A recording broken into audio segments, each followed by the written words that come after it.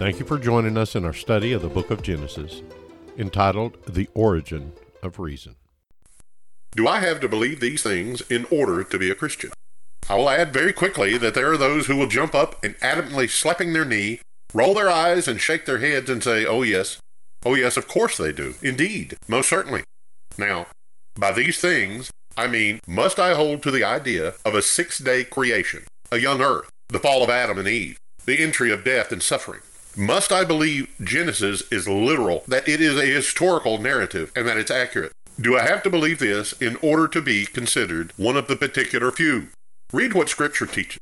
It says in Acts 16:31, believe on the Lord Jesus Christ, and you shall be saved, and your household. I fully agree that the easy belief concept is not found in Scripture. By easy belief, this is the idea that we just need to give a nod to Jesus, ask Him into our heart, and everything is going to be just fine. This isolates one portion of the gospel while it ignores the fuller presentation. Belief, we are told, is all that is needed. This is a half-truth, which in the end is no truth at all. If I knew you were looking for a red car and I had one to sell, and I told you all about the red car that I had, but I failed to tell you that it was a real junker and it was worthless, would I be helping you out? No. I would be telling you a truth that you wanted to know. And indeed, the car is red, but is that enough information for you to make an intelligent decision regarding the purchase? Obviously not. The fact of the matter is that a half-truth equals a whole lie. We're not trying to sell a concept, and I'm not hoping that you buy into my ideas and become part of my particular group, and that you join me in my way of thinking. I'm trying to communicate truth, and therefore must consider it in its entirety, and present it properly and fairly. It is clear that the biblical teaching shows us a man must believe in Jesus Christ, that He is God in flesh, that He came, He suffered, and died on the cross. He was then buried, and on the third day He rose again, literally, physically, from the dead. This is found in 1 Corinthians 15:1-4. The New Testament goes on to explain, if you confess with your mouth the Lord Jesus, and believe in your heart that God raised Him from the dead, you will be saved. That's in Romans 9:10. That is what Scripture teaches us.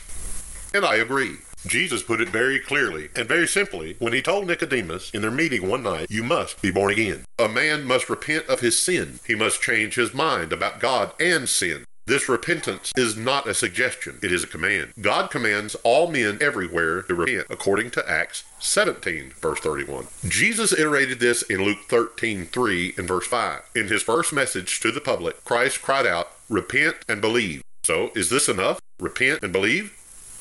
Or should we become seminarians? And should we embrace all truth as presented and know all doctrine before we can profess ourselves to be Christian? Did the jailer know anything about creation prior to his conversion? Paul and Silas did not insist upon covering creation in their explanation of the gospel. As they spoke to the man, it is safe to assume he did not even know about the idea that the Jews put forth. Many believe he was a retired soldier, and if this is fact, he was a man committed to Rome and to Caesar. While Rome promoted religion, they held to many gods and had little concern about the insignificant Hebrews who were tucked away in a small little country in their isolated belief systems.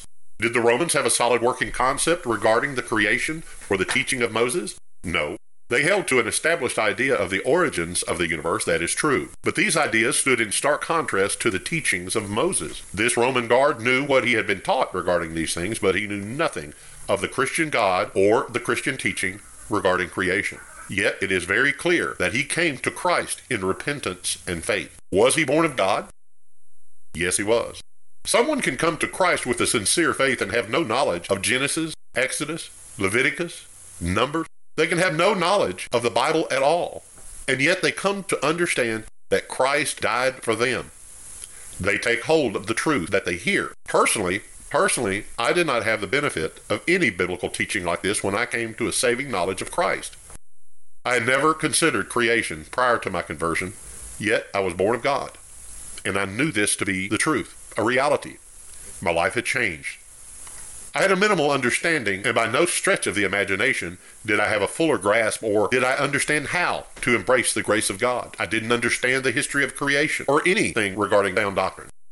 That came as I matured, studied, and grew in my faith. Christ told us that when the Spirit of God comes, He would lead us into all truth, according to John 6:13. He then goes on to say in John 17 that God's Word is truth.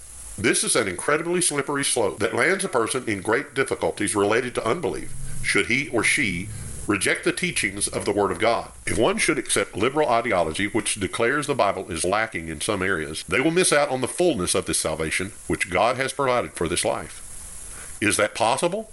Yes, that is possible. Upon moving to my new location where I presently live, I was attending various churches and asked several people what was a good church to attend. The largest church was a very popular church. My wife and I visited one Sunday in order to hear how the preacher taught and to ascertain where they stood on biblical truth. The pastor was a liberal thinker. His stand on the Word of God was that the Bible contains the Word of God. By this, he was saying the Bible does not contain the whole Word of God. Parts of it, bits and pieces of it, are indeed the Word of God. This is a liberal view and a liberal understanding. Should an innocent man come to Christ and begin to sit under this teaching, his understanding and his maturity level as far as spiritual growth is concerned will be greatly limited. Genesis is fundamental and provides foundational teaching for all who are to follow Christ.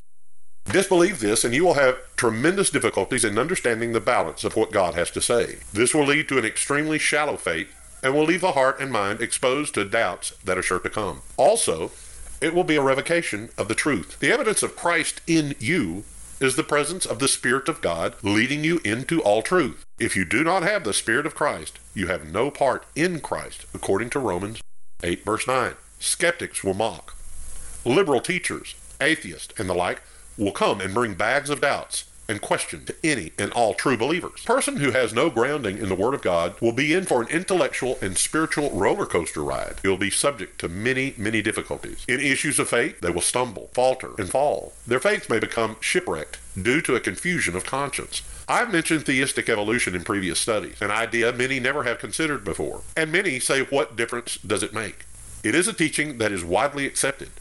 Pope Francis, the head of the Romanist Church, embraces Darwinian evolution as well as the Big Bang Theory. Pope Francis said, to reject the teaching of evolution is to make God out to be a magician with a magic wand, able to do anything or everything. That is not so, he said. Pope Francis embraces and promotes the idea of evolution as he leads the largest religious organization in the world, the Catholic Church, which represents over 1 billion people. But to answer the question, do I have to believe the teachings found in Genesis in order to be a Christian?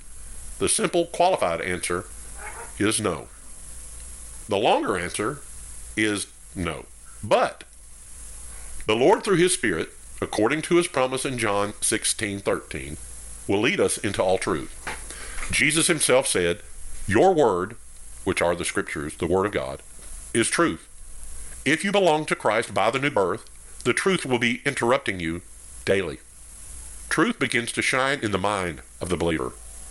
The mind is what governs your actions and thoughts. The Spirit of God will not reject you and cast you out due to ignorance. However, He will lead you into scriptural truth if the individual has truly been converted. Initially, the jailer being our example, you do not have to believe these things in order to know Christ. You do not even have to know about them in order to know Christ. Do you have to repent and believe in the Lord Jesus Christ? Indeed you do. Seek Christ. My recommendation would be look for Him, call upon Him, cry out to Him.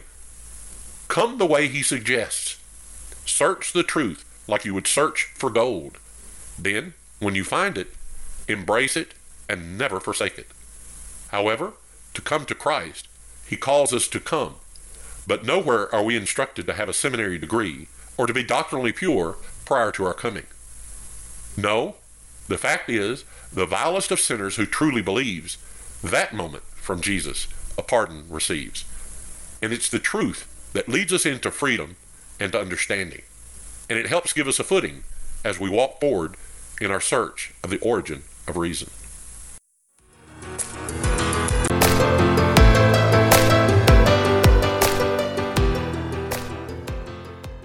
I want to thank you very much for joining us today, being with us in this study. Your participation is well appreciated, and I hope you receive something of benefit. Come back next week and be with us as we study again the origin of reason.